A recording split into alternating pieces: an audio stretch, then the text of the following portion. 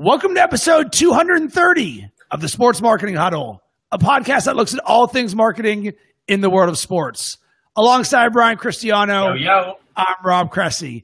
Today's topic, the Big Three tournament started by our man, Ice Cube. So, Brian, last week was the first game or the first week of the Big Three. They got a 10-game season, 3-on-3 tournament, former NBA players. They've got a 4-point shot. You've got to win by 2. They're limiting free throws. So you shoot once, it counts for either 2 or 3 points.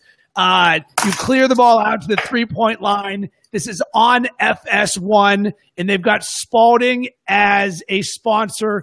I love everything about this, and even to throw some more fuel on top of this, the Olympics have announced that they're now going to have 3-on-3 basketball as an Olympic sport, which could not have gone better for Ice Cube and the league. And they've got one of the weeks are coming to Chicago. I'm very much looking forward to this. So this is very niche and different, but I think this could be the future of what we're going to see is more sort of professional sports or extensions of leagues being created. What are your thoughts on the viability of the Big Three?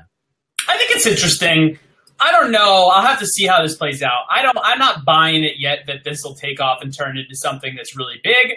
I feel like this will be something that, kind of stays around. Maybe it's a little low key in the background, almost like a warm up league or something like that, right? Like, I feel like it'll be a little bit of something. And then in 3 to 5 years, we kind of see is it even still around.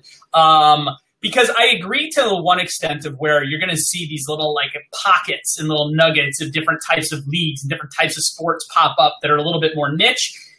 The thing is, though, I think all that kind of stuff ends up getting consolidated in the long run, like 5 to 10 years, right? So I think it's kind of this, like, we're going the opposite way right now, which is we came from everything being really big, a handful of big sports, a handful of big organizations. Now we're getting all these, like, splinter organizations, splinter sports, little stuff all over the place. But then what I think starts to happen is then everything is too disjointed. People start to realize that, you know what, I actually do I can't pay attention to 50 things. Give me the 3 or 4 that I care about. And it'll start to kind of consolidate. Maybe a couple of those pop off and become bigger. Maybe this is one of them. But I just don't see it in the real long run being anything real viable, just because, like, is this going to be something that it would compete with the NBA to an extent? And it's like, dude, I'm not going to invest also in another basketball league. So I think that for me is, like, it's cool. And it might be a little something, but I don't think it. My opinion is I just don't see it taking off big in the long run. So here's an advantage that I think they have is when they're playing this, they're not trying to compete with the NBA because they're doing this during baseball season. In the summer, where that's the lull, the season is shorter and truncated. So it's not like we're expecting you to watch for 45 games. These are just 10 total games, and that's including the championship. How much of this, having Ice Cube at the top of this, as opposed to Joe Schmo billionaire, changes the perception or at least you and I giving this a shot, which I think a lot of times, like, I haven't watched drone racing, even though I know that it's there. But if all of a sudden it was like Shaquille O'Neal and Drake's drone racing, it's going to be a little bit more interesting than probably a bunch of no-name people. I don't know, though, man. Drone racing is actually blowing up. So I think that, from my perspective, does Ice Cube make that much of a difference? I think it gets a little more attention up front. I don't think it really matters in the big picture of it, because at the end of the day, it's not about, Ice Cube's name being attached to it. Or who's running it at the top. Is this something that people are going to want to spend their time going to and watching and talking about? And look, and I think right now it's kind of cool. It's a little different. Yeah, it's not directly competing with the NBA because it's in the NBA's off season. But the reality is too, like, dude, the NBA is a long season. Are you now then gonna, like, don't you kind of also go, hey, you know what? Like, I have other things to, like, pay attention to. Maybe I like baseball, or maybe I just want to break from basketball for a little while. Not everybody, but I think the vast majority of people might want something else to care about. So I don't know. Again, like, look, could it be something small? Could it be a niche? Yes. Well, might it pick up some momentum? Yeah, I think it might.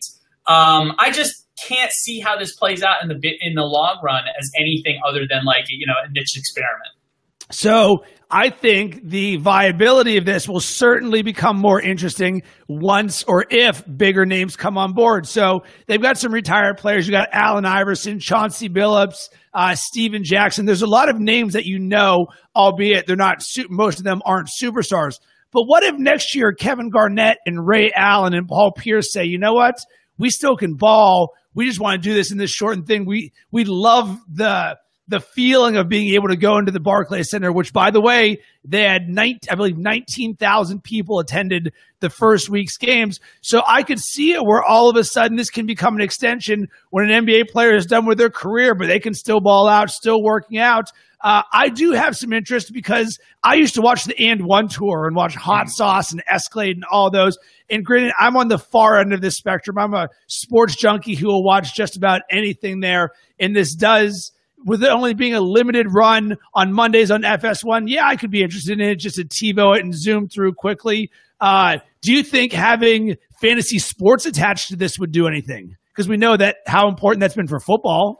Yeah, look, I mean, it doesn't hurt it. I just don't think, like, right, here's the thing. I think the only people that are going to pay attention to are people like yourself who are super fans who would watch it anyway, which in the reality of the grand scheme of things, it's not that many people, right? And so that's where I just go, like, look, for in order for a sport to really continue to grow and to take off, it really requires a lot of momentum. It's super expensive to put on. The logistics are massive. And so at some point, you have to have some level of scale to where, there's enough sponsorship money coming in. There's enough, venue or merch money coming in. And to get there, it's a lot, right? And so I just don't know if this is the sport that's going to take off and get that level of momentum and size. It could, but I just don't, at least in this current, I think it's cool. I just don't think it's going to be a big thing.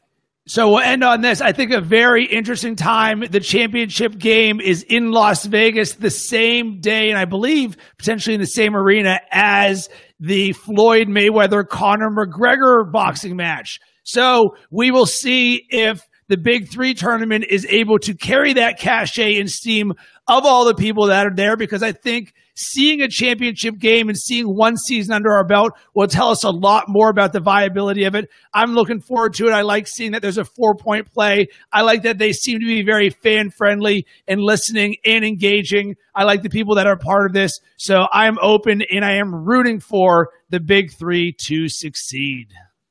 Yeah, I think it's cool. I'd like to see something happen. I'm not rooting against it. I guess I'm just a little critical to see from a business model perspective this really taking off. But I do think it's cool, though. I think it's cool. I like to see it. Maybe it's something more, right? Like maybe it's something a little more like that where they leverage the Vegas thing and there's more stuff happening there throughout the year. Something where it's like you don't, people who want to watch this outside of just being super fans of the sport, right? And I think if they can figure that out, maybe there's something a little bit bigger for them.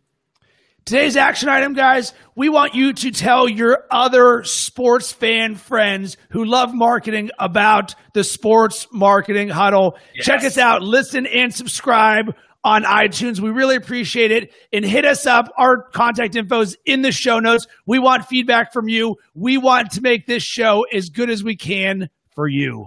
Thanks for listening.